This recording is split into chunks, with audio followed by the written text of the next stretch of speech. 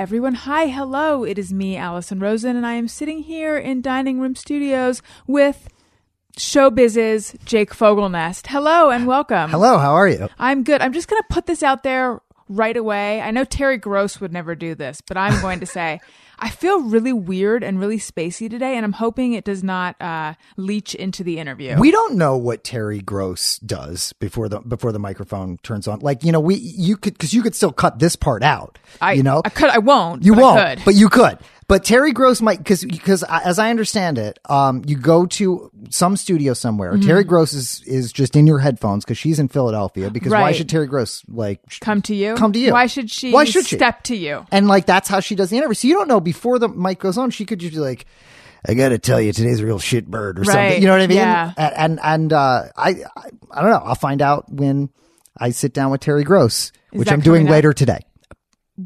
Uncanny. No. What are the chances? I'm not sitting down with It is interesting. And what I was going to say was weird. And then at the last minute, I took a detour because I'm like, you never know. I might rub shoulders with Terry Gross soon. You know, it's entirely possible. Plausible, right? Yeah. So I want to, preserve that. But it's weird that my understanding is she chooses not to ever be in the same location. Like she feels like she's better if it's just essentially on the phone or ISDN or whatever they do. That has become her interview style. Yeah. She also has a good name for a Garbage Pail Kid. Like, that's true. Terry Gross would be like it's a really good Garbage Pail Kid name. Howard Stern also, as I understand, is kind of separated from everyone behind a something or other. Well, Howard has sort of it's very interesting the way his studio is laid out. Like you walk in and you kind of can't see anything except his head, the way that they've built it.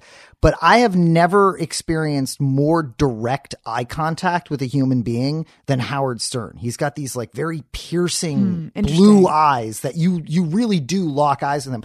But like you can't see Fred or Benji or Robin's in the booth, but like it's all about direct eye contact with Howard Stern. My eyeballs are self-conscious suddenly. Have you noticed that? Like anytime someone mentions eye contact, then you become very aware of where your eyes are. It's too much eye contact with Howard because it's like you're sort of having this experience of like it's Howard Stern. Well, for me, it's just like, oh, you're someone I've looked up to since I was 13 years old. So it's just a lot. Like I prefer someone a little bit like who's just sort of like, well, not that thing of like somebody looking down at the ground, but like the eye contact that we're having right now is so appropriate. I'm so aware of it and I feel weird. I feel really good about it. I'm very, very comfortable. Do you think, note, I'm looking away and I'm thinking like, is this normally what I do? Is this normally where my eyes go when I begin a sentence? Just whatever you do, don't blink.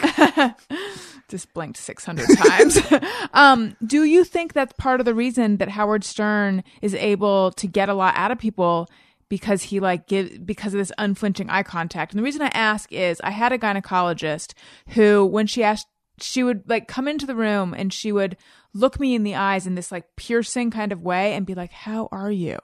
And I'd be like, I'm good, but I don't know. It made it so that I felt like I was just supposed to like begin spilling my guts. Right. There are these people that Howard Stern is somebody that I look at and I'm like, I'll never be able to be intense like that. Mm-hmm. And another one is like Lorne Michaels, who doesn't really say much and is just sort of a presence. And, it's like, I'm just too animated of a person. And just, I'm comfortable in my own skin finally at, almost 37 years old.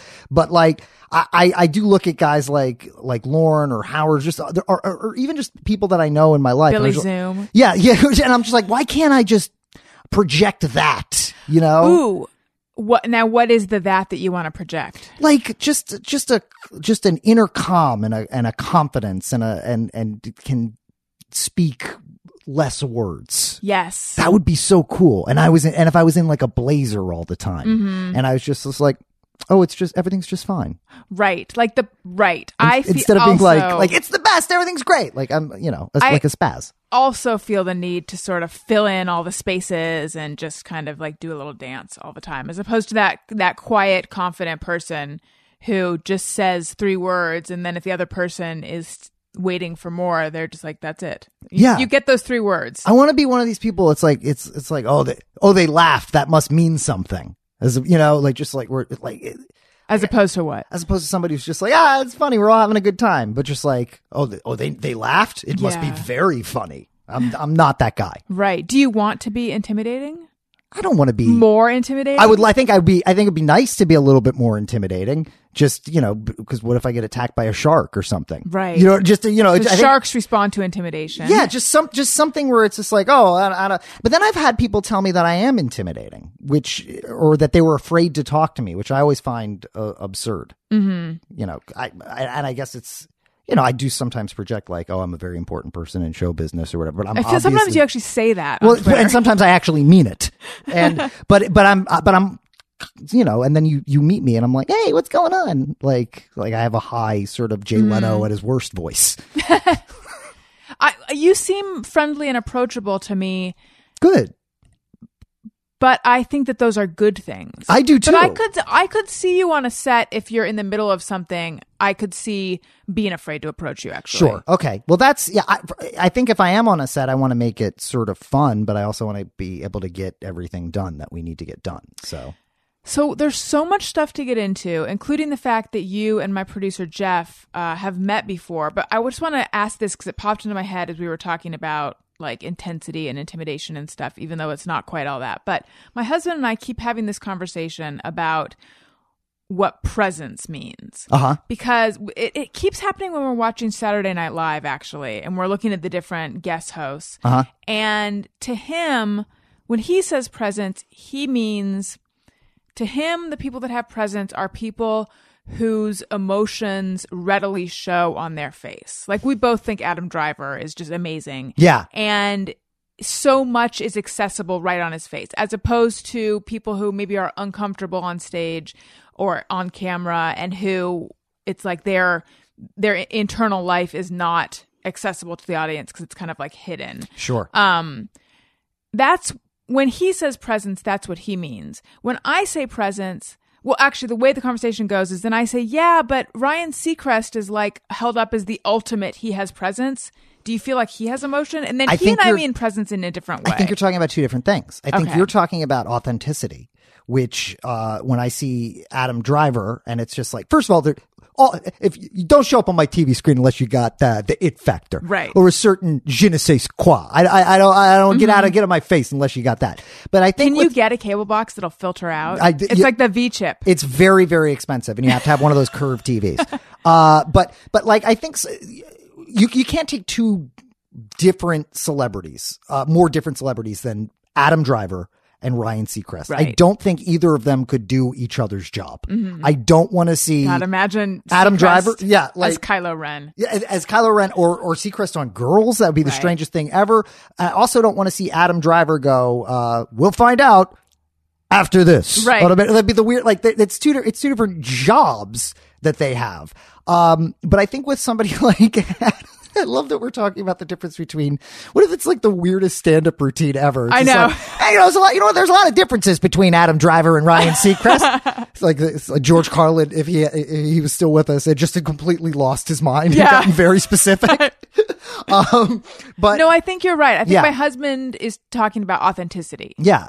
Versus when I say, I mean presence in the like real traditional host way. Like, to me, when I say presence, what I'm talking about is when that person is on screen, all eyes go to them. They command the room. Command the screen. And I think that they both do that to very different people in very different ways. And I also think that most of the world knows who Ryan Seacrest is. Mm-hmm. And I guess now that Adam Driver's in Star Wars, perhaps most of the world. But until very recently, I sort of exist in this world where I think that most of the world doesn't know who Lena Dunham is. And to me, that's like, that's a very big star. Good reminder. Yeah, that's a good reminder of taking the temperature of most of the world. Like because I only, very sort of self-imposed, live in a.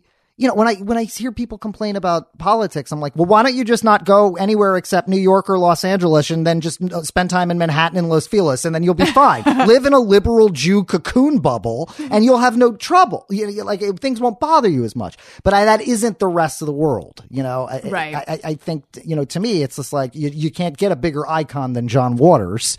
And to most people, they're like, who's that? And you'll be like, he made Hairspray, and they'll go, what's that? And it's just, I don't know. So where have you lived? Where have I lived? Yes. Well, I was born in Philadelphia, and then very quickly moved to New York City. And then I moved to Los Angeles about 4 years ago. So Okay. Philadelphia, New York, and Los Angeles. Gotcha. So let's address this. Okay. You and Jeff met at a Monkees rehearsal. Sure, we did. It was band practice It was for yeah. the Monkees. What it was I guess the Monkees were going out on one of their reunion tours. Right. I got a phone call from my friend Rachel Lichtman, who does work with the Monkees. She does all the video stuff. And she's like, what are you doing? And I said, I don't know what's going on. Come to Burbank tomorrow. The Monkees are going to run through their entire show before they go out on tour. And they want a small group of people to come and just sort of be an audience. And I said, I will be there, because who doesn't want to go to the Monkees band practice? Yeah. How much of a Monkees fan are you, though? I am a pretty huge Monkees fan. Okay. As am I. Like Matt, like I love the Monkees, the TV show, the songs, and have for, I don't know, 30 years. or Yeah, something. always. I was telling Allison before the show that they're kind of the reason I started becoming a musician, because I liked the TV show and I liked their songs when I was a kid, and they were playing music, and I thought, oh, I would like to play music. That looks like fun. I'm not like a casual Monkees fan, so it was Right. a Right, me very too. big deal for me. It was Yeah, like, no, it was huge for me. When it was this? a couple 2 years ago. two summers ago. Yeah. And yeah, it was crazy. It was like going to see your friend's band at some scuzzy lockout in industrial Park. neighborhood. Yeah. And it Except- was Mickey Dolenz, Peter Tork, and Michael Nesmith. Yeah. And they were like 5 feet away from you, and they played everything that you would ever want to hear. Yeah. Like include like Papa Jean's Blues. you Yeah, know? it was the equivalent of 3 bands' normal sets. I mean, they Yeah. played everything, deep cuts, stuff off of They played all of Headquarters, I Yeah. believe. Like, I'm not a casual Monkees fan, and I don't resent anybody that is, because, but I do. I don't know. They're great. I have I have to ask the question that I probably already know the answer to, but Was Bill Mumy there? He was. Yeah, he was. Yeah. so Davy Jones passed away. He did, passed away. yeah. They didn't have anyone replacing him. No. What they did was they had a video tribute to him that was really lovely. And then for Daydream Believer, on that tour, what they did was they picked somebody from the audience. They picked a lucky young lady from the audience to come up, and then everybody sang Daydream Believer Oh, together. that's sweet. And it was very nice. Yeah. And once I thought about it, no offense to Davy Jones, but when I thought of all the Monkees songs and big hits. Mickey's doing a lot of the heavy lifting on lead vocals. Yeah, and Daydream Believer was kind of Davy's signature song, and that's a huge song for the Monkees, but It's not Mickey, the biggest song in the set. No, and Mickey did a lot of the work. Who's Jake? Who's your favorite monkey? Oh, that's so hard. Well, I mean, Mike Nesmith. It's not hard for Jeff. I think Mike Nesmith is so funny and dry and funny, like Mike Nesmith on the TV show, and also probably as a songwriter. So I think I have an affinity for Mike Nesmith, but then Mickey's he's just great. Yeah, Mickey was No my one favorite. likes Peter, do they? I like Peter. I like Peter has Peter. his place. Yeah. Auntie Griselda. I mean, got no a- one likes him the most. Yeah, but I think that Peter He didn't doesn't want to have be. presence. He did. You're right. You're right. Compared to a Mickey. Or a Davy, Yeah. he didn't, and But Mike, I think much like Larry Fine from the Three Stooges, Yeah. if you Exactly. if What you a great sit and comparison. watch, Yep. he's doing a lot, Well, and he's and in- him there being small and being weird is very fun. my favorite monkey scene ever is the episode Monkey versus Machine with Peter Tork, arguing with the robot, and at the job interview is the funniest thing. Yeah, Peter, there's no disrespect to Peter Tork, but if you're making me pick my favorite monkey, it's not Peter Tork.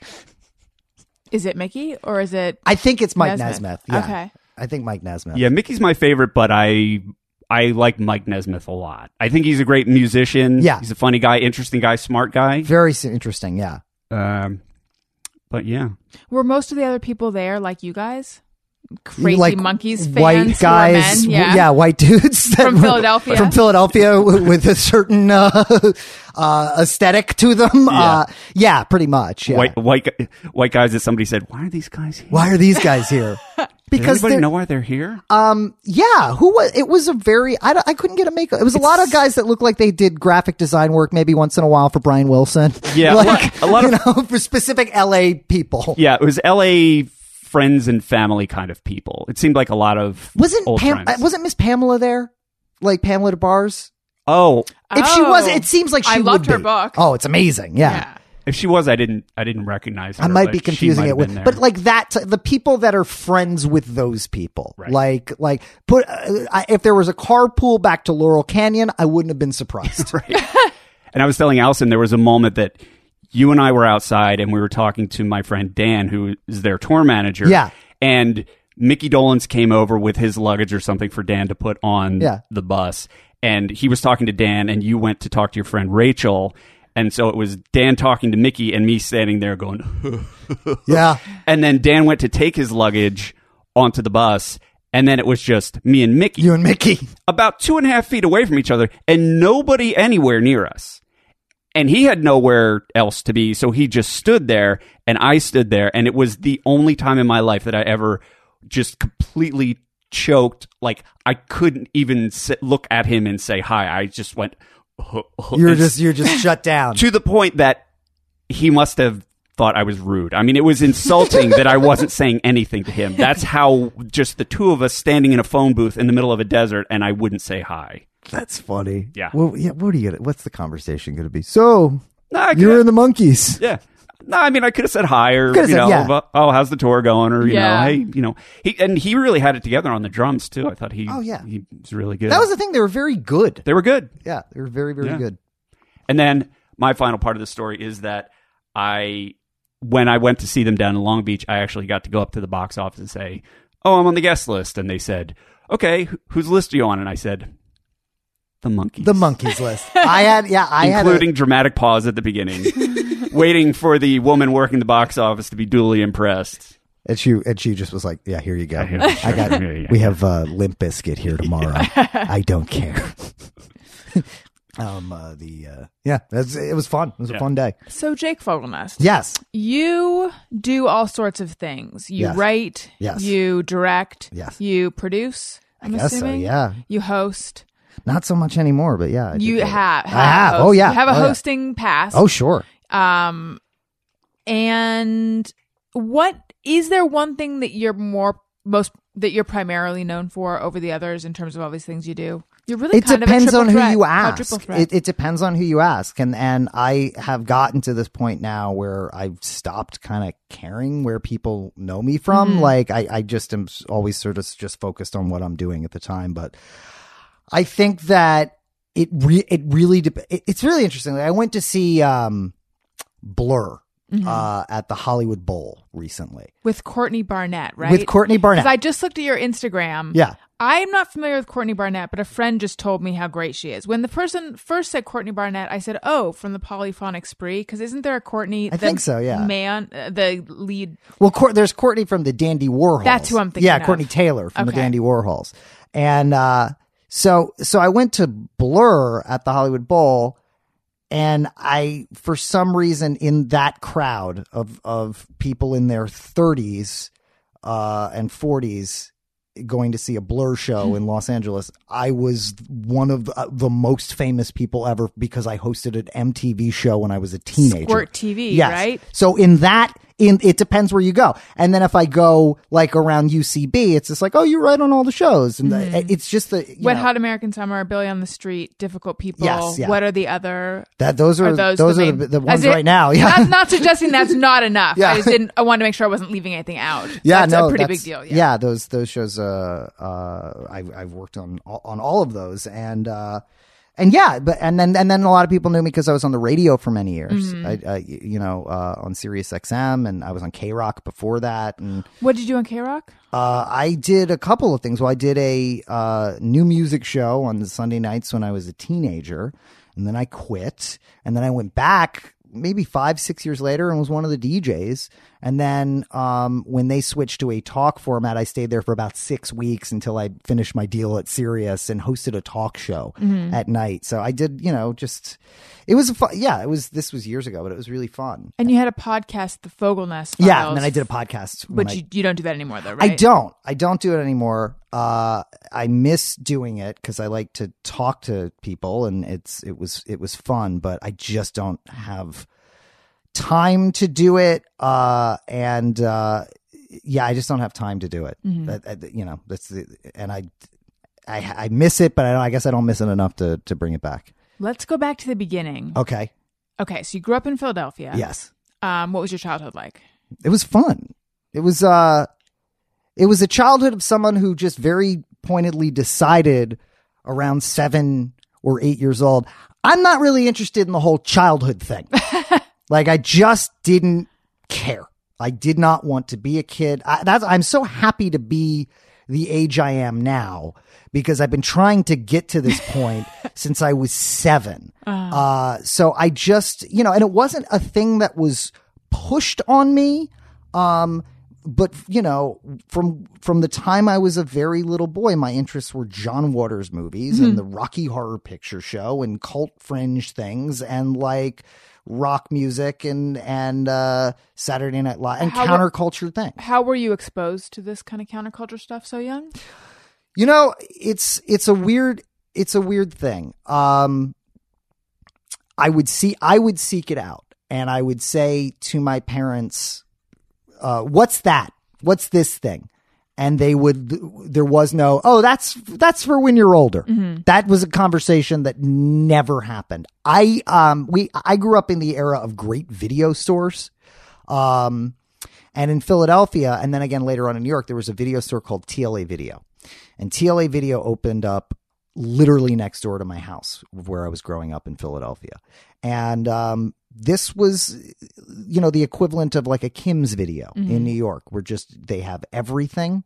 It's divided by director, and it would just be like, you go in there, you go and look at something, and next thing you know, you're going home with Mr. Mike's Mondo Video, the Michael O'Donoghue, film, failed TV show that became a movie. I would just purely like, what's this? And video store clerks would be like, oh, you like John Waters? Well, you should watch Faster Pussycat Kill Kill. It's his favorite movie. And you were like 7 at this point? 7 or 8 years old. That's crazy. And there's no boundaries. There was no parent that was just like, perhaps maybe not this. But also, what are you going to say to me? Like, I'm the same as I am now. I'll just be like, as I was as a child. Like, right. I have... in some ways I've evolved a lot, as any human being should, between 7 years old and 37 years old. And in some ways I'm exactly the same. Mm-hmm. I think I have a nicer couch now. It's a more refined taste. But like, other than that, like, your aesthetic has been the same. My aesthetic has been the same since I was a little boy. Mm-hmm. And so I don't know how or why, but it was just sort of like, I really do feel like certain brains are hardwired to seek out certain things. And that was just how I was as a kid. And I just got started really, really early. What did your parents do? My mom was a graphic designer, and my father was a criminal defense attorney. And do you have siblings? I don't have siblings. So that was the other thing. I was the only child.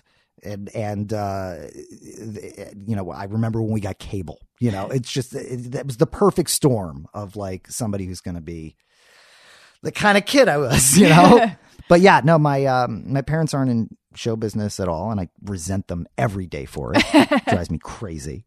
Did you want to get into showbiz real young? Yeah, I wrote John Waters, this story that I've told before, but it is I think indicative of the kind of kid that I was. Is when I was 7 years old, I wrote John Waters a letter, and the letter said, "John, I've read your book. I understand that you have 3 films that are not released on video, that are your early sort of proto-student films. I would like to release them on video. Please get back to me when you can." And he called me, and he was just like, "Hey, how's it going? This is John Waters. why are you watching my movies? And I can't let you release those. They're very bad. And years Did you later, say how old you were in the letter? yeah, or? I believe Okay. I said. I don't know that I said how old I was, but the handwriting was probably a dead It was giveaway. written in crayon. Although if you're John Waters and you're getting fan mail and the handwriting, it could be, this could be an 8-year-old child or this could be a schizophrenic person. Right. I don't know, but so I must have said how old I was. And he called me and was so, it was so exciting and so bet, nice, yeah. you know, and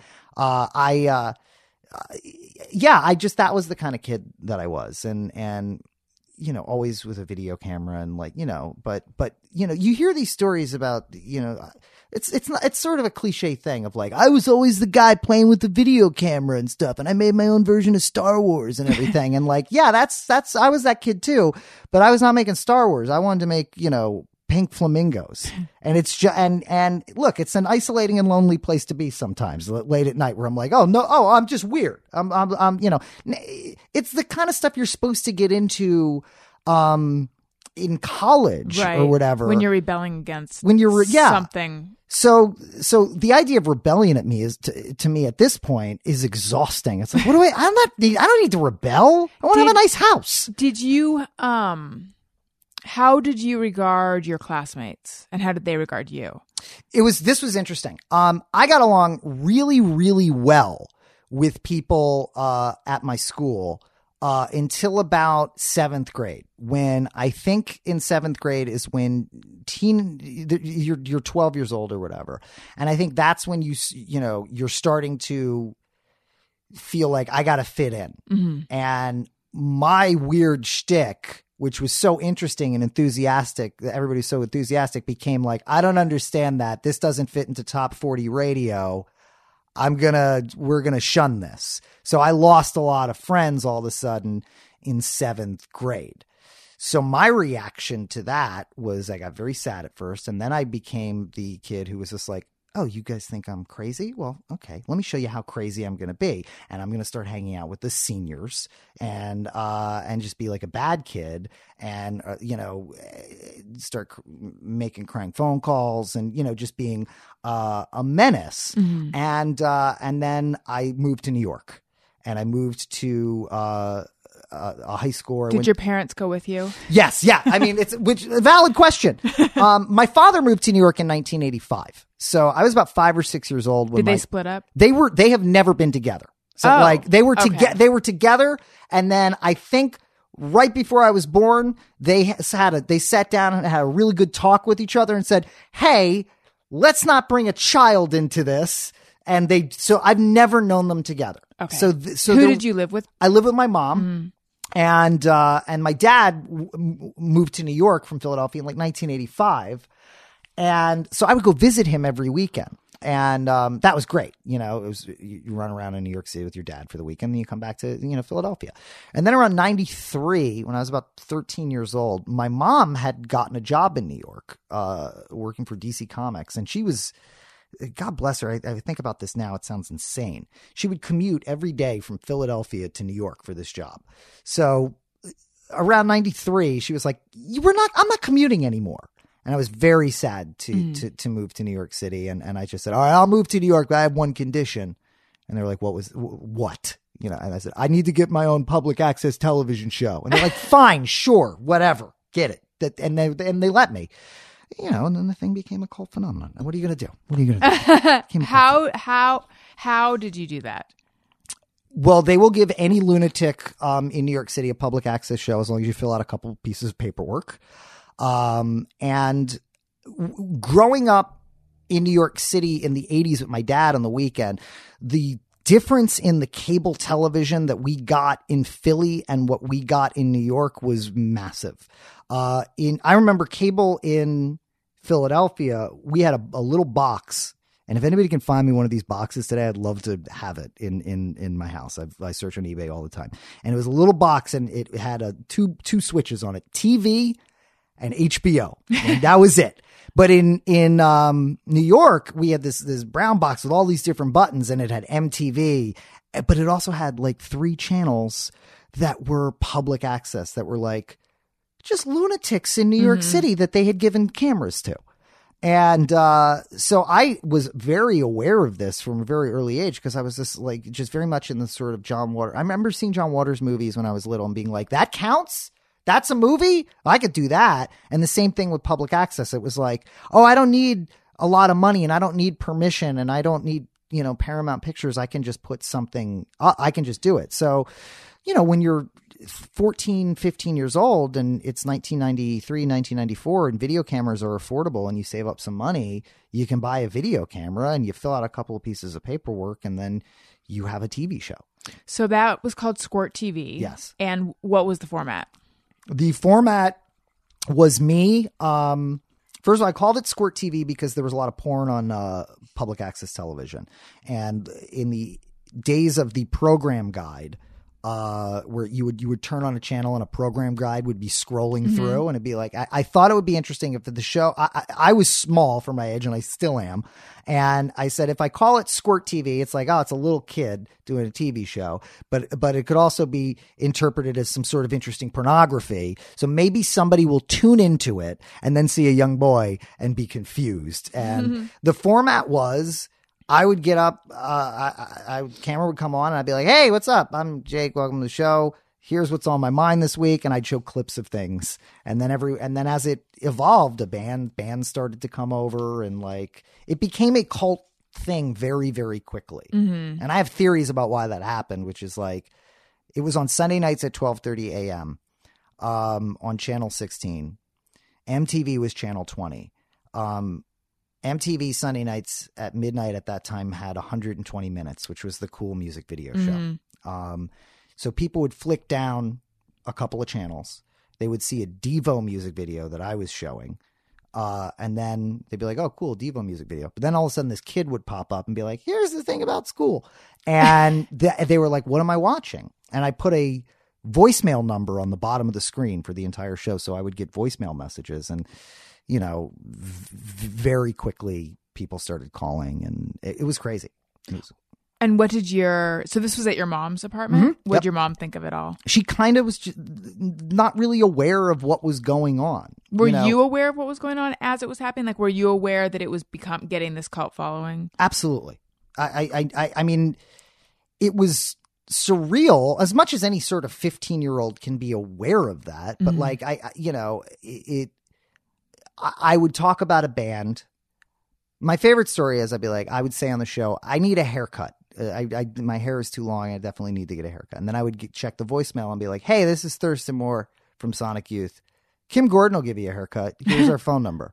And then I would, find out that, 4 blocks away from my house lived Kim Gordon and Thurston Moore. How was the haircut if she gave you one? She did not give me a haircut. I did not take her up on it. But then what happened was because it turned into Thurston interviewing me for Sassy magazine. I loved Sassy. Of course. Every girl loved Sassy. Yeah, and any guy worth a damn did too. And Sassy had Dirt magazine, which was for boys, and which Spike Jones was one of the editors of.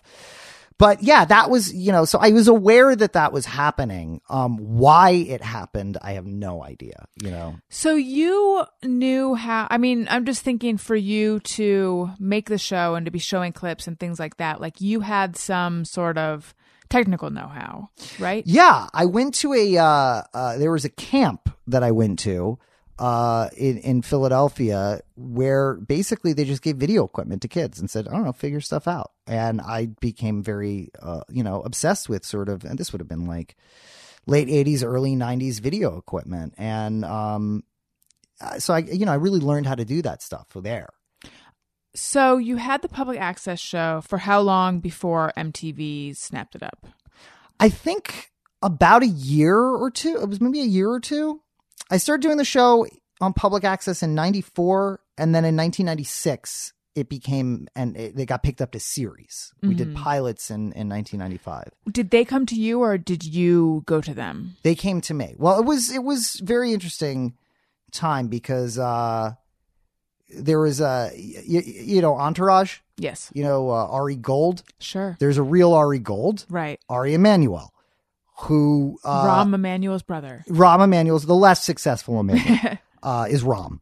because Ari is Right. is huge. And I'm still with the agency that runs William Moore's Endeavor. He was like, I think there's something here. A tape got to him, I think through the Beastie Boys. I did a special for Comedy Central. I did some pilots for MTV, and just very quickly At it was like 16. 16, yeah. Jeez. And it was like, where's this going to land? Comedy Central or MTV? And this was Comedy Central before South Park, so MTV was the place to go at the time. And I didn't get, it all sort of, it just became a whole thing, as any of these, now. It's essentially any kid with a YouTube channel. Like, I don't know what the modern day version of that is for a kid. But if a kid's getting a lot of hits on YouTube, do they get contacted by BuzzFeed? Do they, they join one of those multi-channel networks and stuff? Like, there wasn't all that back then. There was like, you can do the show on MTV. Okay, that sounds good. Was it the same show once it went to MTV? It was the same show that I wanted to do. I was very clear. I mean, was it still in your apartment? Oh, yeah. I was very clear about that. I said, we can't take this show and move it into a studio, because that is literally the joke in Wayne's World. We cannot we will be killed if we do that. So we did shoot it out of my bedroom, but we art directed my bedroom, because if you are a 16-year-old boy and somebody says MTV will pay for your bedroom to be whatever you want, any 16-year-old boy is going to do that. So by the time we got done with it, it looked like a studio. And, now I look back, I'd be like, I should have just done it in a studio, because then you get people filming in your house. It's a huge pain in the ass. Right. But because of that joke in Wayne's World, I was insistent, like, no. Like, it will be, and this is when selling out was a thing. That comes up on this podcast, not as much as it should for how much I think about it, but it has come up more than once that, like, and even I just did another podcast recently, not mine. It was with Jensen Karp, and we were talking about it. Like, selling out is not a thing anymore. That's not a thing anymore. It was the only thing. Do you when remember we were growing up. how Revolution, no pun intended, but when the Beatles' Revolution was used in a Nike commercial, yeah, that was news. People were incensed. If a band you liked put their music in a commercial, you had to question whether you could still couldn't like them anymore, because it meant that they were not in it for the right reasons. Now, I mean, the fact that people discover music through Apple commercials and stuff, like, it's so the best thing that can happen to a band today is their music gets used in a commercial's licensing. It's the only way they can make money. Fans have no problem with it, but I mean, it was such young people. Well, young people don't even like. Why would it be a problem? It doesn't register to them. Right. So in 1990, and I think, by the way, our world is better for this now. Like, I think it's a little ridiculous how, so in 1995, it's like, if I'm going to sell out to MTV, which I wanted to, because it was a bigger audience, we got to do it my way. Yeah. And, we did, we did. And I think MTV, to their credit, were, aware of that too. Yeah. How long was it on MTV? We did, about 6 episodes. It was a very short run. Why? Because I was 17 years old and became a lunatic. And I'm sure you can imagine. I grew up in New York City. I've been trying to be an adult since I was, it was going to go down a certain way for me. I find you a little much, to be honest. And I can imagine that. No, I'm just kidding. So what kind of lunatic? I had a drug problem. At 17? Oh, yeah. What kind of drugs? All of them. Okay. All the drugs. And then Had you gotten into them before that? Oh, yeah. At what age? Oh, like 13. Ah. Yeah. And so, that came to a head when I was, a teenager, and then in just sort of the most wonderful way of my life being blessed, by the time that I was coming out of the fog of that and starting to get healthy, the Upright Citizens Brigade came to New York City. And like, what year? My actual how career were you started. Then? I was 17 years old when UCB came to New York. And the story I always say about them is, like, the UCB came and they showed up at like Luna Lounge or whatever, or it was Rebar before that. We're like, hi, we're the Upright Citizens Brigade. We're from Chicago. We're going to start teaching classes. We're going to open up a theater. We're going to get our own show on Comedy Central. And New York City was like, yeah, great. That sounds awesome. Welcome. And that's what happened. Mm-hmm. And so I met those guys because the alternative comedy thing was starting to happen around there. And I would go every week. And, you know, it was like Marin and Todd Barry and UCB and just this wonderful community of people. And I was, you know, at the prime age for like, are there like-minded people that are my age that also want to do comedy, and how do I do it? And oh, thank God a school opened up, and I made all of my friends there. You know, it was like the perfect thing to catch me after, because like, you know, I was like, oh, I'm all washed up at 18. You know, like Right. what do I do now? And just like to be involved in the ground floor as Upright Citizens Brigade was opening was, you know, the great gift of my life. So, like, what year was that? I'm just wondering. I lived in New York and I took some classes at UCB.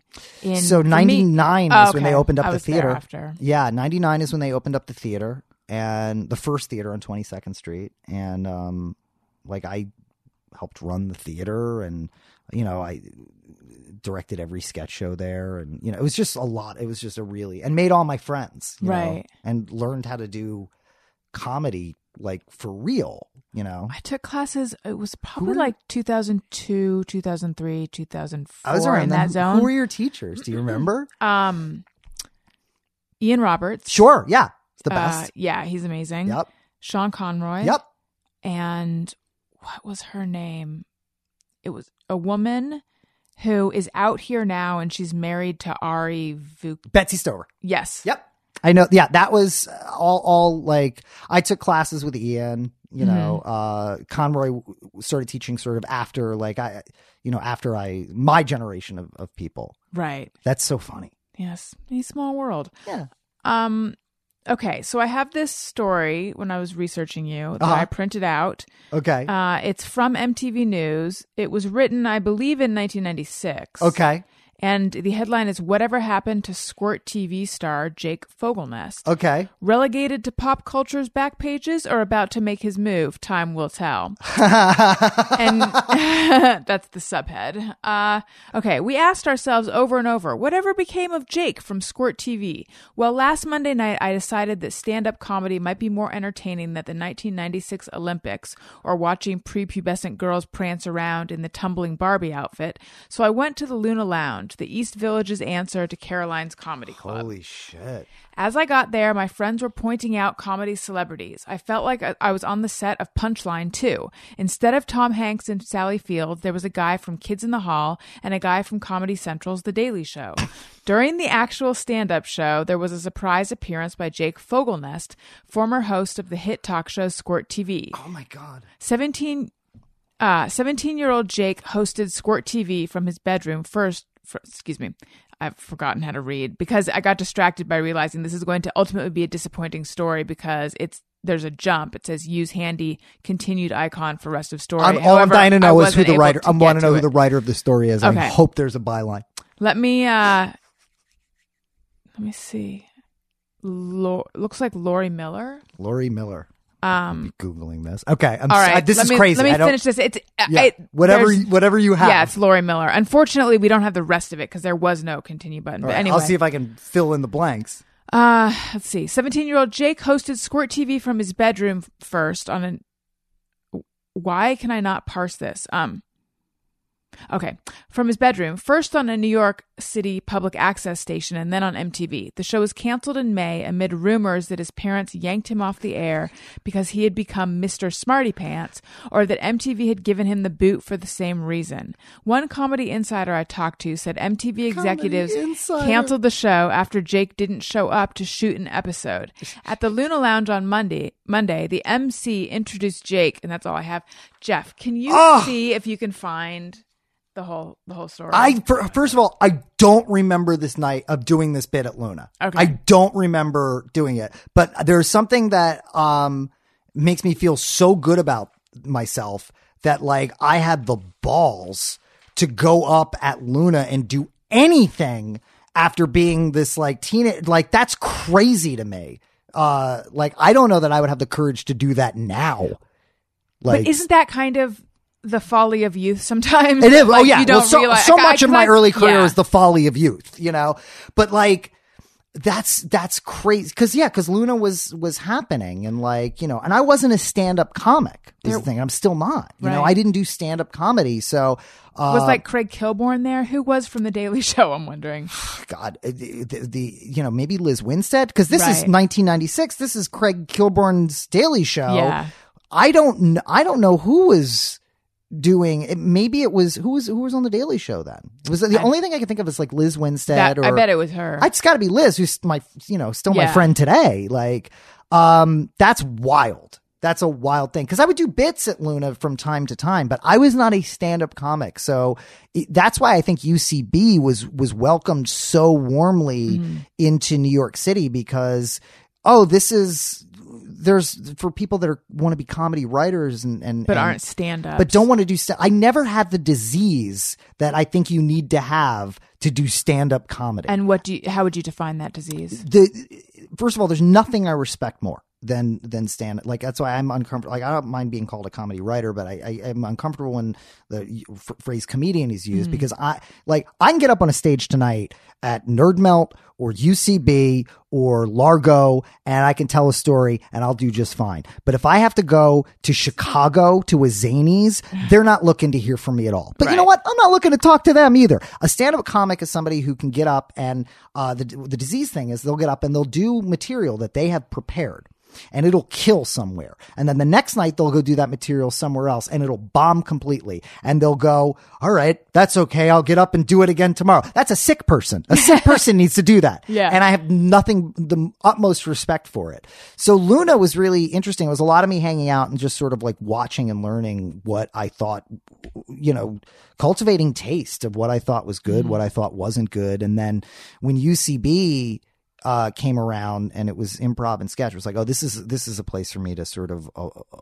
find my voice and apply what I like. Initially, did you want to be a performer, or did you want to be a writer? I really wanted to be a writer and a director. I only did my public access show, that became this MTV show, because I did not have anybody else to do it with. I just had no other, friends or performers. So did you actually refuse to show up to film one day? No, what happened was we were all set to do a second season, and then I had a bad drug problem, and that had to get dealt with. And while I was dealing with the drug problem, they said, and by the way, I'm sober, for years today, and it's the great gift of my life and it comes before everything else. And I'm going to do, Dr. Drew and his pod, like it's very important to me, the sobriety stuff. And I don't talk about it very often unless somebody wants to talk about it. Like I don't like to lead with that part of my story, because it's only one part of my story. But I will talk about it from a place of recovery. But what happened was I was high and drunk, and that had to get dealt with. And while I was dealing with that, especially at MTV at the time in the 90s, we're only like a couple of years away from Kurt Cobain and that whole thing, right? Of just people didn't know how to deal with somebody with addiction problems at that time. Were you drinking and using during all the time during the day? Oh yeah, I was around the clock. I was super person I was not a sober person. Right. Yeah. If you're going to do it, do it. Were you shooting That's up? what I say. No, not that. And but at some point later, but that was, I had a bad couple of weeks. Okay. So you had a relapse. I had a relapse. Yeah. because what happens with me is if you get sober when you are 17, 18 years old, by the time you're 21, 22, and you get a couple of years, you're going to go, okay, I can drink responsibly. And you can't. And so today I'm sober 10 years. And, that is my life today. But in my 20s, I had a minor relapse. Did you go to rehab?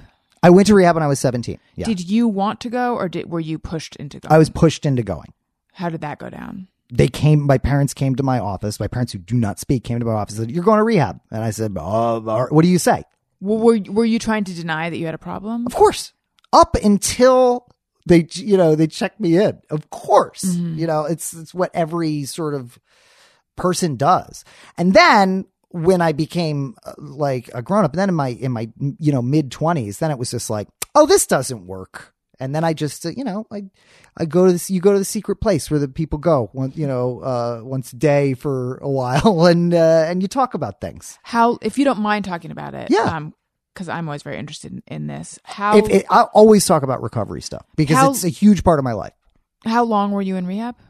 About 40 days. Mm-hmm. And, I think, again, I think the rehab today is better. We're talking about 20 years ago. So it was one of those places where they yell at you and they break you down and they build you up. It was not the care wasn't very good. Right. But that was the place that you could deal with an adolescent at that time. So you were with other young people? Not really, but youngish, but not the, it was a negative, experience, right. The one big positive came out of it, and it planted the seed of recovery and the 12-step, you know what I mean? Right. I could safely say about that on the podcast. Yeah. That place, the, 12-step recovery, which is, what I do today. And I think that, you're not supposed to, talk about it on a podcast. Anonymity at the level of, but they don't say podcast. But they don't say podcast. You're right. That's a real loophole. Yeah. I go to Alcoholics Anonymous and it's pretty great. And has been, a huge part of, my story, which, I write on all these TV shows and stuff, but for me, everything has to start from a place of self-care. And that's something that I finally figured out in my, mid 20s. Mm-hmm. And as I now am closer to 40 than I am to 30, it feels really good. It just feels really good to just wake up every day and like the ups and downs of show business stuff. It's like, it doesn't matter because I'm okay inside. I want that. You can have that. What? You can have that. I have moments of that. Sure. Well, we all have bad. I have moments of it doesn't feel good, Yeah. But for the most part, you can have that. And it's unfortunate because I used to hear people years ago say to me, like, the minute you stop worrying about external validation and all that stuff, worrying about the cash prizes, that's when it's all going to come. And I'd be did they use that voice? Yeah, they feel like they did. Or that's how I heard it. Right. And God help them if they weren't right. It's just like the minute that you're just like, I'm okay where I am right now, and I'm right sized with my thinking, and I don't need. Marin says a really great thing. He's like, show business is not your parents. It's Marin's line, but it's true. Oh yeah, no, I've tried to make. I mean, that came up in therapy years ago. Like I've tried to make not just show business, but the whole world. The whole world. Yeah. No, it's got to. The minute that I started to really feel okay inside, like, is when, first of all, my work got better. Mm-hmm. My writing got better. And then I'm so glad because I've had a crazy couple of years, professionally in very, very good way. And I'm so happy that it didn't happen a minute before it was supposed to. I'm just, it was just one of these things where it's like, like, I sold a show to IFC. Ben Stiller's, wants to direct it. All this stuff, That's just awesome. It was crazy. Wait, now, excuse me, did that just happen? This was last year. Okay. This was last year? No, last year I was writing it. I needed a, I mean, I don't know if that's a whole other thing, but like, I got hired to write on Billy on the Street, and then it was just like, I need to have a spec for when that starts airing. And I wrote a spec script and it got bought, and, Ben Stiller, it got sent to a bunch of different places, and Ben Stiller really liked it. And I had to go to every network with Ben and say, here's the show that we want to do, and he'll direct it. And then, IFC picked it up, and we, I've just been in the process of developing that. That takes a long time, but they ordered a bunch more scripts, and That's awesome. But I'm so glad things like that didn't happen a minute before they were supposed to. And it really did happen, like once I was sort of in a place to accept these great gifts that come, See, sometimes I say, because like I want to believe everything that is meant to happen will happen, and you just have to sort of be open to it, and things happen at their own pace and blah, blah, blah, and chill. However, yes, that's the ideal place to be. But the trick is, no, we get frustrated and we get impatient. Well, because then I think I get this, like, it's not in the worst version of it. It's desperation, but usually it's it's resentment not there, and it's anger and it's impatience. It's impatience, Yeah. and it's like, fuck, I'm invisible. I got to get out there. I got to hustle. I got to be doing this. I got to, like, right now, there's this phone call that I should be making to someone who could, like, maybe help my career or work with me, who through another friend was like, yeah, tell her to call me. It's been on my to-do list each day, but I'm like, I'm not in the right headspace to make this call. That is, can I just say, that's bullshit. That's bullshit. And that's a thing that I've only recently in the last couple of years gotten over. There is a big, because we don't want to be the person that, if you're like me, I don't want to bother anybody. No, I don't want to. I don't want to seem. I want everyone to come to me. Yeah, but you have I to. feel like and I it's should push it's a myself. delicate balance of like putting yourself out there in an appropriate way. Yeah, that's and- all like, Yeah. like the words just went like, Yeah. like, I don't know what the appropriate way is. Yes, you do. You're Okay. a decent human being on Thank the you. planet Earth. You know when somebody comes to you in a way that feels gross. Yeah. And you won't do that. It's just having a little trust and faith in yourself. Mm-hmm. And like that to me, I was able to get that. And that sort of has come to me just from like self-care, self-care, just the things that I need to do for self-care and just like, and it's a little bit at a time, So what you're saying is bullshit is that like You should pick up the phone. If Okay. somebody said, call this person, because look, I wrote on the Wet Hot American Summer TV show. Mm-hmm. Here's how long I know those guys. The very first email that I ever did was with David Wayne. David Wayne, the State were guests on my public access show. They did the pilot for my MTV show. I'm in the movie Wet Hot American Summer for 5 seconds. They have always liked me, and I've just been sort of like, oh, Jake's a good guy, and we'll throw him in or we'll help him out and stuff. And I had written this script, and I was working at Funny or Die, and I'd made a bunch of Funny or Die videos. And my agent said, they're going to do a Wet Hot American Summer TV show. We're going to submit you as a writer for it. Now she's like, David and Michael, right? And I said, yeah, I do. And I said, you should reach out. So in the past, I would probably go, I don't want to bother them with that. And who am I to, da, da, da. And I said, you know what? This time around, I have a script that's, that Ben Stiller's like, I'm working at Funny or Die. I have legitimate material that it's not like they're certainly not going to hire me because they like me when I was a teenager. That's not how people get jobs for things. But I do have some work that I could say, hey, I know they're going to submit me formally, but like, just so you know. And so I wrote David an email and I said, hey, I just talked to my agent and they said you're going to do the show. And I know you guys can hire anyone in the world for this, but I'd just like to throw my hat in the ring. And I've been working at Funny or Die, the script and stuff.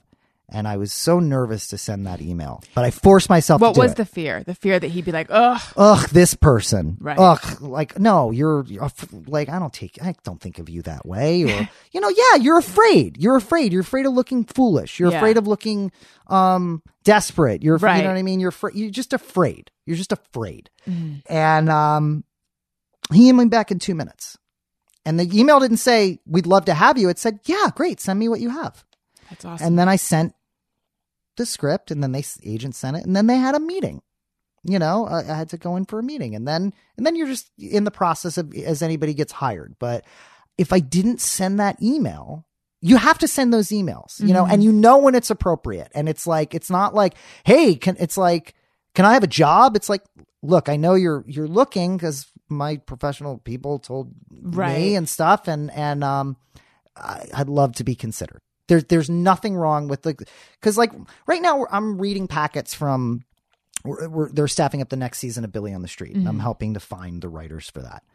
And you're going to get a shitload of tweets from just saying that. Well, here's what I'll say is, the submission, we've got all our packets in, we're starting to look and I did get a lot of emails from friends, or friends of friends that said, hey, will you look at my packet before it goes in officially? And I looked at every single one of them. There was because because of the people that had gotten to me, and they're not people that maybe I'm super close friends with, but they're like, oh no, oh yeah, sure, I'd be happy to. Because ultimately we're looking for writers for that show. Right. And we want to have, nice people. And, I was not bothered by the people that had written me. Now, if it was somebody on Twitter that I don't know, will you look at not only am I not going to look at it, we're going to throw it in the garbage. That's but I think you, Allison, are a reasonable human being who would know what's appropriate and what's not appropriate. Thank you. You have to trust yourself there. Yeah. It's funny that you're the second person it was different situations, but to essentially be like, I have to stop you right there and say that is bullshit. It's like I tell someone something and I think what I want them to tell me is, yeah, it's fine to just hide out in your house.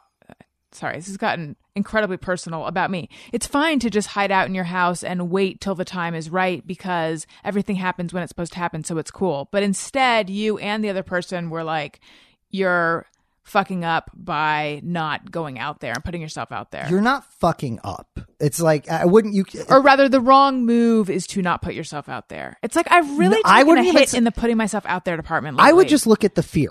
That's the only thing that I would say is why, because we all have fear, and fear is a good instinct. You know what I mean? Fear is a thing. I have a fear of you know what? I'm probably not going to have a drink. It's not a good thing for me. I have a healthy fear of certain things. And, we look both ways before crossing the street, but we also invent a lot of fear for ourselves that we don't want to have, that we don't need to have. Right. And, and I don't know your specific, situation, but all I know is I had a friend that was like, oh, I have an idea for a book, but I have to do this book proposal and I haven't really done it. And I'm like, well, just finish the thing.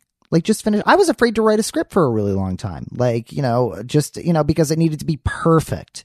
And then finally I said, well, this is the best that I can do right now. And the thing got bought and, Ben Stiller, and I'm hired from all these shows now. Right. You just have to finish the thing or put yourself out there and in a right-sized, reasonable way. That you can handle when you can handle it. Well, a lot of it is I don't go on a lot of auditions these days, but I know that with 2 phone calls I could. Sure. Because I know the people at the agency who would send me out. Do you want to? I want the work. I don't, but the fear is I put myself into my own shoes tomorrow where they call and they say, okay, you have an audition, in 2 days. Well, I don't blame you for that. And I'd be like, oh, I don't want to do it. I hate it. I don't like doing that at all. There's that process. I'm so glad, when I say I don't have the disease of wanting to be a stand, I'm so glad I don't want to be an actor. You know what I mean? Right. Maybe I need to accept that if I'm having this much resistance, maybe I don't want to do it. You would like to be, you want parts of, look, if somebody I've had friends call me up and say, here's a role for you. Here's a role for you. Or I had a friend call me up recently in the last year on a big show. And they were like, would you read for this? We think you'd be really good for it. And I wrote back to them because I played the tape of it through and I said, what is the best case scenario here? That I get this and then I'm on the set and I'm not really an actor and I'm very uncomfortable doing that. And I'm doing it in front of big people that I respect on something that is definitely going to be seen.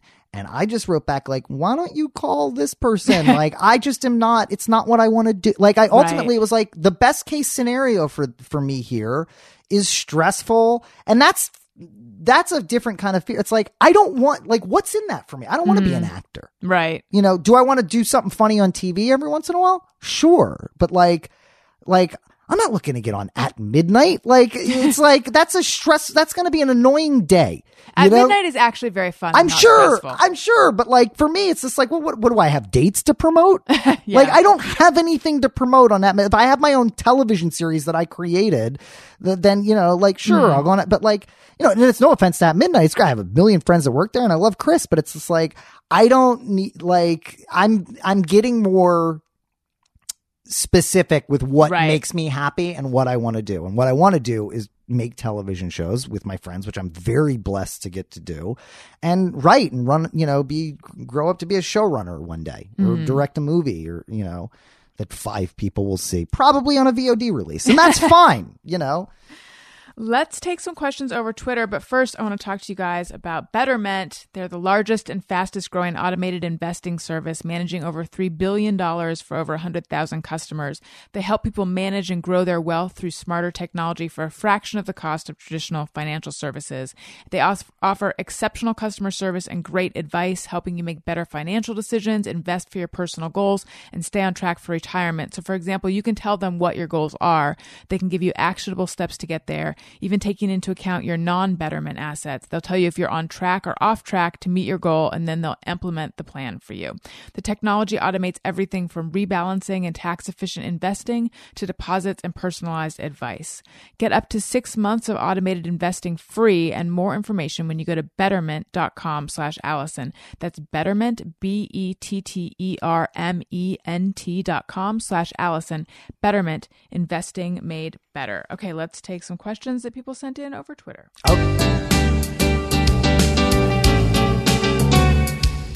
When we ask, they send them in. They're wondering how you have been. So thanks so much for answering these questions from our fans. Okay. La Star Trek, or LA Star Trek says, is writing for a streaming network more liberating / less censored than for a traditional TV network?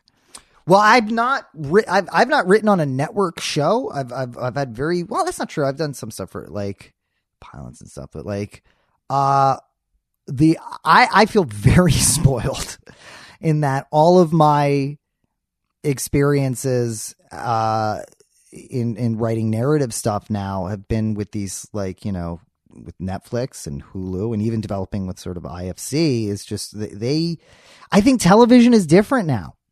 For most of television, maybe not the traditional broadcast network, the big four broadcast networks, but for most of television, like if they pick up your show and they want to do your show, they sort of leave you alone to do their show. I will say, you know, with Difficult People and with Wet Hot American Summer, that's those from the network is somebody else's problem. My experience in developing with IFC was their notes were good. They were very minimal. They were good. And, there's nothing that I disagreed with. So I've been very lucky that everything has been collaborative. And I think that is a factor of streaming television and is sort of the state of television right now. And that there's too many channels and nobody's going to get the days of we're going to get 40 million people to tune into the final episode of MASH are over. Right. The best that any of these places can hope for is a couple million people watching. Mm-hmm. So just make the show that the couple million people are going to enjoy. And you don't have to talk to everybody right now. And I think that's made the notes process less cumbersome, unless you have dumb executives, which, you know, I guess are out there, but I haven't dealt with them. And you were saying that with something like Wet Hot, notes were someone else's problem. Well, notes weren't like, with Wet Hot American Summer, that was sort of like this, you were coming from this sort of established movie thing, and Michael and David's vision is so clear, and we were all staff writers just trying to sort of help serve their vision. Right. And then, you know, we wrote drafts of scripts, and then they sort of punched them up and then, you know, fixed it on set. While they were filming Wet Hot American Summer, I was writing Difficult People in New York. So, you know, all I know is that like the drafts that from when I left on a Thursday to start on Difficult People on a Monday in New York City, and then, you know, whatever it was, 6 months later, everything debuted on Netflix, or I went to the screening and watched all of the episodes of Wet Hot American Summer. I was like, holy crap, that's sort of what we wrote. That's pretty much what we wrote. So if there were notes, I don't know where they came from. Right. And I think it was just a lot. I think there's a lot of trust in Michael and David, and also a lot of trust in, you know, Julie Klausner and Scott King on Difficult People, and, you know, and Billy Eichner. Who's given Billy Eichner notes? It was really interesting. I had Showalter on the show recently, and he was saying that the success of the Netflix show kind of changed the Wet Hot narrative. Yes. Because he felt like the movie was not a success. And I was surprised by that, because coming from like as a comedy fan, right, I always thought it was a great movie and it's a great series. I didn't realize that he felt disheartened by what had happened. Showalter, I feel like I've talked to Showalter about this. It's like he thought it was going to be Animal House, you know, like a huge blockbuster, you know, and the thing was released, it went to I was at Sundance with it, like it's so crazy when I think about Wet Hot American Summer, just because I remember going to the very first reading as they were trying to get money to make it at William Morris, and then being writing on the show and stuff. It just, when the movie came out, it was a bomb in any stretch of the imagination. Roger Ebert hated the movie so much he wrote a song parody about it, of Hello Mother, Hello Father. So, but to me, I was very much like you. I was just like, it's great. It's great. And, it's right. And it became like a cult thing. But I think if your expectations were like, this is, Animal House. Right. Then you're going to be disappointed. Yeah. Stephen Gellis says, where does he buy jeans that big? I'm not sure what that's a reference to. There's the Twitter, weird Twitter. I hate weird Twitter. Yeah. Here's the thing. You get these Unless you guys are my listeners. Yeah. Thanks. Well, a couple of our listeners. Here's the thing about this weird Twitter. I'll tell you, this is a phenomenon in like 2013 where it got some attention.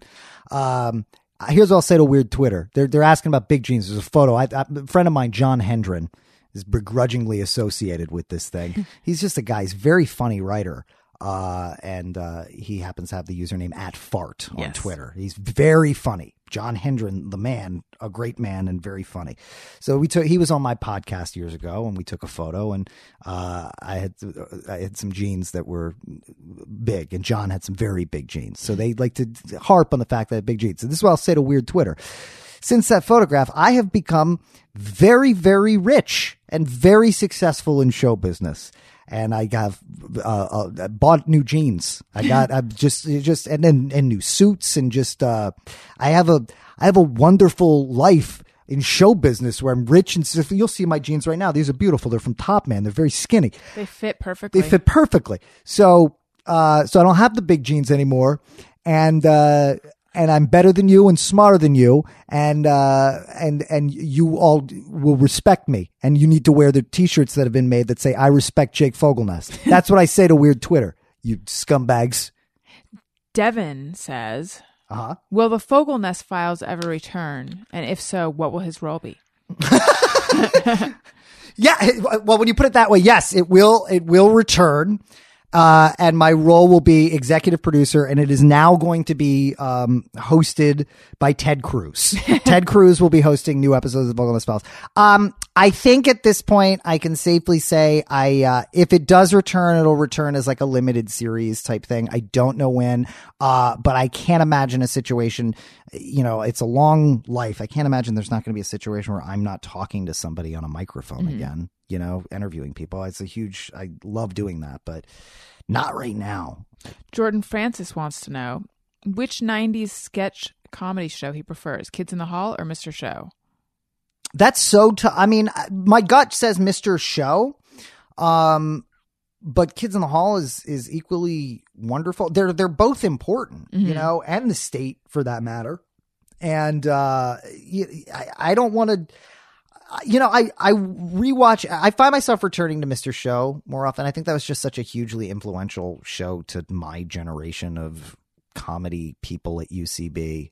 But boy, I love that. I just can't believe I've gotten to work with any of those like people, like David Cross or all the Kids in the Hall guys. I did a sketch with Dave Foley and Tracy Lords recently, and it was like, I still get weirded out by stuff like that. Douglas Reinhardt says, if you could slam dunk on anybody, who would it be? Oh man. First of all, I can't, it's one of those, I can't slam dunk on anybody. I mean, if I could,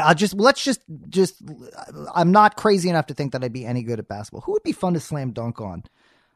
This Martin Schreckel, is that his name? Who's this guy? The guy jacked up or something. Martin. Yeah, I feel like Martin something like Shkelly. How about this? Get a pronounceable last name, you twerp.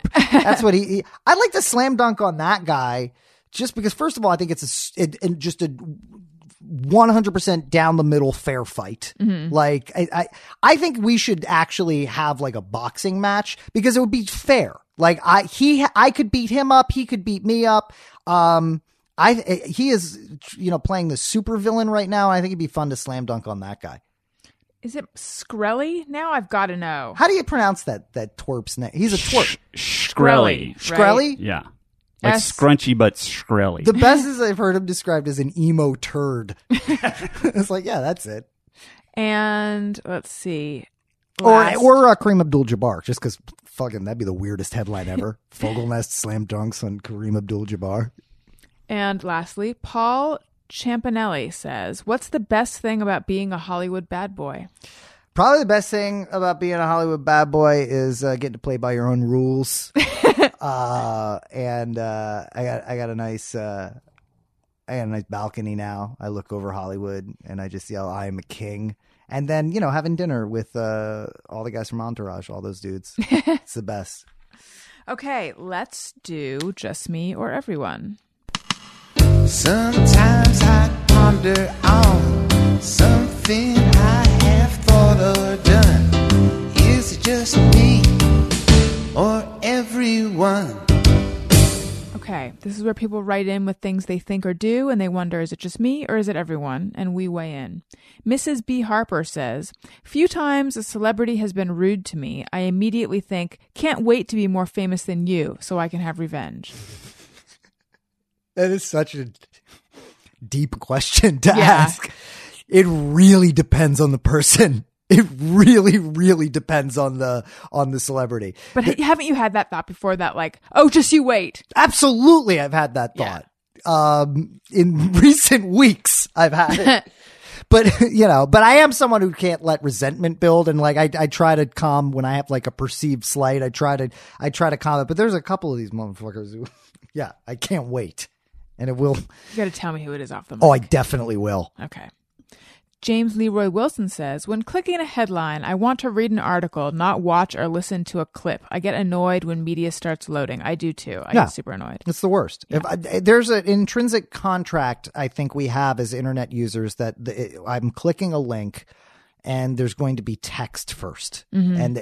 And anyone who breaks the social contract of like having a video play automatically or music. CNN. Yeah, CNN does this and TMZ has a thing now where just you click it and then some video starts playing. I don't know what it is. And it's like sometimes it's hard to find it on the page. Yeah, you can't. My computer's yelling at me and I don't know where. I'm muted and I just want to find out, what Amber Rose said or something, or and something starts playing and it's bad etiquette.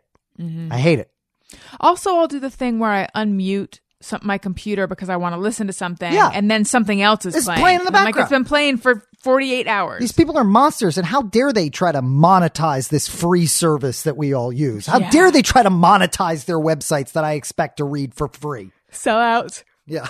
Okay, Megan says, "When prompted to create a password that has unmemorable requirements, just say, fuck it, not remembering this, and make no effort." I have done that. I have done the thing where I'm like, oh, I'll just hit forget my password when I need to log back into this. That is such a good idea. It's not. I don't think it's a good idea. No, it wastes time. Well, I don't know. I have not found a system yet, and it's real, and it is a bummer. And God forbid there's ever fraud on your credit card. Yeah. Which happens to me now at least every 6 months, where that's not on my specific credit card, where just the bank will just say, "Hey, Target got hacked. Maybe you shopped there, maybe you didn't, but we're sending you a new credit card." Do you have Barclays? No, what's that? Oh, Barclays is a credit card that like I feel like it's a good credit card, but every 3 months, I feel like they send a new card. Yeah. And what that means which now, is super annoying. What that means is and I've timed it out. Like it's an hour of your life going back into everything and putting in the new number. Putting in the new credit card number. It's enough to actually make me think maybe I don't want this credit card anymore. I finally created rewards. a thing on my phone that said, "Here's your here is everything when your fraud happens again. Here's all the websites that you have to go to," and it's a nightmare. Jeff here would recommend 1Password. 1Password. It's a great app. It works on your phone and your regular computer, and it'll sync the two so that they're always in sync. What happens when 1Password gets hacked? Well, they don't. They don't? No, they don't. They haven't yet, but it stores it encrypts the file Oh. that your passwords are on. Oh, if it's and then there's a password that you need to get in to get the encrypted Okay, yeah, file. the two-step verification or something. I wanted to add it to my computer, and it said that I have to be running, like I'm running 10.9.5 or something, and you need to be at 10.10, which I believe is okay, we're about to delve into Apple. I believe is El Capitan is if I go to try to update my software, it's El Capitan. Should I just upgrade to that? Because I feel like people have problems with that. I have El Capitan. By the way, I think they should name the next OS operating system should be ArcLight Dome. Why did they start Yeah, naming it after the all big movie theaters? Pacific Grove. Fan pages. I don't know. You should be able to install an older version. It shouldn't have to be Right? the latest operating That's what I system, because I thought. definitely don't run the latest latest? operating Okay. system. I run Cinefamily on my computer. Well, then I thought I just want to upgrade to, I guess, Yosemite, but I can't find that. I'm sure it's somewhere. You can Then get it through the App Store or whatever. Okay. And on the credit card note, the last time that Capital One sent me a credit card that I needed to change the numbers for it, I called them and made them give me money. Oh, wow. Yeah. How did that work? Yeah. You were just How? like, how dare you? Yeah. I said, why am I being sent a new card? And they said, well, it could have been this, it could have been that. And I said, I've had this number for 6 years. And I said, I have no fraud on my card. This is your problem. This is your problem. Yeah. And they said, well, they did. And I said, well, that's Target's problem. Now you're making it into my problem. I said, I've done nothing wrong. And why do I need to spend an hour logging into all my accounts and changing all of that?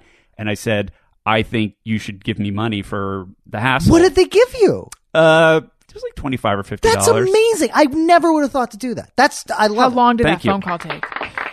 Not long. Because I have other credit cards. So I just said, Right. I said to them, well, I look, have other cards, yeah. Yeah, I said, I have other Yeah. cards, Yeah, and me they too. didn't switch. So if you don't want to do this, then I don't care. I'll just cancel this card. Oh my God. I didn't ever. That's smart. 'Cause That's I really swear, good. Thank you. Yeah, 'Cause I'm going to do that. I mean, It's like every 4 months that this happens. Yes. To me. yeah, it's not, it doesn't make it worth it, but it's something. It's something, you're yeah. not- it's like you're back to zero if you can do that. Highly recommend it. I know that there's problems in the world or whatever. People need water and stuff, but like what you're saying makes a lot of sense. And also, I don't care about anything. I'm a big Hollywood asshole now. So there. You know where the constant changing of cards really becomes a pain in the ass? If you try to return something at Nordstrom's. Because now I know that what they'll tell you out there is that you can return anything at any time to Nordstrom. But my experience has been, at least at the one at the Grove, if they can't find it in the computer, if you lost your receipt, if they can't find it in the computer, probably even if you have the receipt, they will not take it back. And the way they look it up in the computer is via your credit card number. Oh, so if you don't have the old number Yeah, that handy. happened to me. Huh. Stuck with a pair of earrings I didn't want till finally I cracked the code. Well, I'll look at them after this. Maybe I'll buy them from you. Okay, Lee Bruns says, after having baby wipes in the bathroom, I view anyone who doesn't have them as unclean. No, I don't have that. You got to take it easy. Yeah. I just tell that guy to take it easy in general. Like, not everybody wants that sensation every time. I get it. A tingling clean butthole. It's like look, I don't. There's Amber Rose on Twitter shaming Kanye West because he enjoys a little ass. But I don't think that should be a shameful thing. I don't like the gay panic that is associated with that every panic. single time. It's just like, oh, I'm so sick of that joke. But baby wipes, that's a choice. You can get plenty clean. You get very clean without him. He's being judgy. Stop being so judgy. Although I don't know who it was who said this. Like, if you had shit on your arm, would you? I do. Right, and I want it there. Would you just wipe it away with tissue and be done? No, you'd wash it off. Yeah, I'd wash it off. I get that. Okay, yeah. But I don't think of it that way. But people do wash their butts. They just do it in the shower once a day. That's Yeah. true. The other thing being that your butt uncleanliness is constantly sequestered by a pair of underpants. It's a delivery. and It's pants. got its own delivery system down Yeah. there. Right. There's a big difference between. Well, and it's kind of it's hidden in that crevice there, Right. As opposed to being just hanging out on your forearm. It's filth. It's all filth. Dennis C says, do you wash body, then wash and condition your hair, or are you a lunatic and wash your hair first before washing your body, risking getting soap in washed hair? Oh boy. Yes. Sometimes when I'm shaving my armpits, I worry about getting soap or shaving cream, because I go back and forth, into my freshly washed hair. But I'm trying to think what I do. I get in, I rinse my hair, then I wash myself. Then I shampoo my hair, then I rinse my hair, then I put conditioner in, then I shave my legs with the conditioner in to let it really get in there. Sure, yeah. Then I rinse, then I wash my face last to wipe off any remaining conditioner that might be on my face. That's my system. I don't know I feel like it changes up. Really? I think it's a day by day thing depending on what feels the grossest in the moment. So yeah, I don't have like a solid system with that, because I'm just trying to play it back the last couple of days, which is, I'm sorry, I'm not like Mary Lou Henner and I can't remember everything.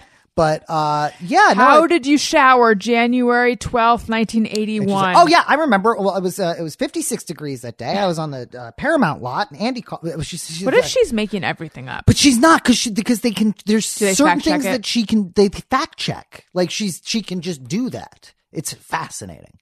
It's crazy. I love Taxi. I wonder, like, does her brain drive her nuts because she can do that? I don't know. Is there any sort of, there's this you short, gotta be able to turn that off. Like, you can't turn that off. There's this short story by Borges that deals with this. I think it's called Funes the Memoriam or something. It's like someone who whose memory is so good that they can't synthesize it all. And I forget what happens though. It's obviously I don't have that problem. I don't know. But it's like, if you can only remember everything, then does it become difficult to, like, if you can't see the forest for the trees because you're so vividly in the trees, does it become difficult to see the forest? I gotta tell you this much: it's not a problem for Mary Lou Henner when her credit card gets fraud, because she's probably got all this. Right. Yeah, she does. That's nothing. She to just her. rattles them off. That's nothing to her. Brow advisor. I wonder if she's a professional eyebrow artiste. If not, she should be. She should be with that screen name. And also because she's squatting on it, and there could be, there's somebody out there, right, like Anastasia, who's desperate, the brow guru. Extremely critical of others' windshield wiper habits. Light drizzle plus high frequency wiping equals cringe. I don't notice it in other people, but in my own car, if there's not enough rain to warrant the fast wiping, I get irritated by the squeaking sound. I do find it fun when the windshield wipers sync up with the beat of the song on the radio. That's always fun. That's everyone. Yeah. Demian Cordova says, we might have done this one. I can hold my pee for a long time unless I just parked in front of my house. Then I got 60 seconds. Have we done that one? I don't think so. Okay. Well, I mean, I understand the psychological thing there. Yeah, I that's sort of like... The emperor knows when you're home. Yeah. Is the emperor your penis? Well, the emperor's having to go to the bathroom. Okay. Of late, I have been experiencing a thing where it's like this, but it's even closer to the bathroom. I'll be like 15 feet away, and I'm like, I don't know if I can make it. Like, lately, my body is not sending me signals at the appropriate time. Oh, it's not giving you the proper heads up? I don't think it is. I think it's like giving me a heads up when when it's too late, or I'm just not heeding the signal. No, I feel like the older I get... You have to listen to yourself. You don't be afraid to listen to yourself. I think the older I get, the less heads up my body gives me. I feel like that... I don't know that that's the case for you, but I feel like that's the way of the world. Maybe. Is that as you get older, it just kind of sneaks up on you. I'm very in touch with my body, so... And actually, here, I'm going to share something. This is normally Thursday show fodder. But and I hope you're okay with this. Oh, I'm fine. It's about to get scatological. That's fine. Lately, when I need to go number 2, I don't experience the usual feeling that one would experience, which I've never really put into words, but you know what I mean? When you're like, I think I need to go. It's time. Instead, I will get a tingle or an itch. Really? In my butt. And then I've now everyone's looking like I'm crazy. It's really weird. No, I'm just curious. It's so strange. And I've come to it doesn't feel like I need to go, but I just know that if I get that feeling, that means that I have to go. And then I think, what the hell is going on in my body that I'm not getting the normal feeling? I'm experiencing it as like a tingle or an itch. It's very weird. So you're getting a sensation. It's just a different kind of sensation. It'd be like if every time my left arm itched, I knew that I had to grow a tail. Time? Yeah, it's really weird. Interesting. It could be. I'm trying to get pregnant and doing IVF, so I feel like it could be some weird side effect of all the hormones. Yeah, you could chalk it up to that. I will pretty easily. But that's just me or everyone? I suspect it's just me. But anyone else out there, go to the bathroom when you get a tingle or an itch in your butt. And if you're not, try it. Maybe give it a shot. See if you like it. It might be telling you something. It might something. be fun. You don't know. Have you ever tried that thing where you're 30 seconds away from going to the bathroom and all of a sudden it gets really urgent? Have you ever tried to psychologically move yourself into thinking it's 60 seconds away and seeing if the urgency goes away?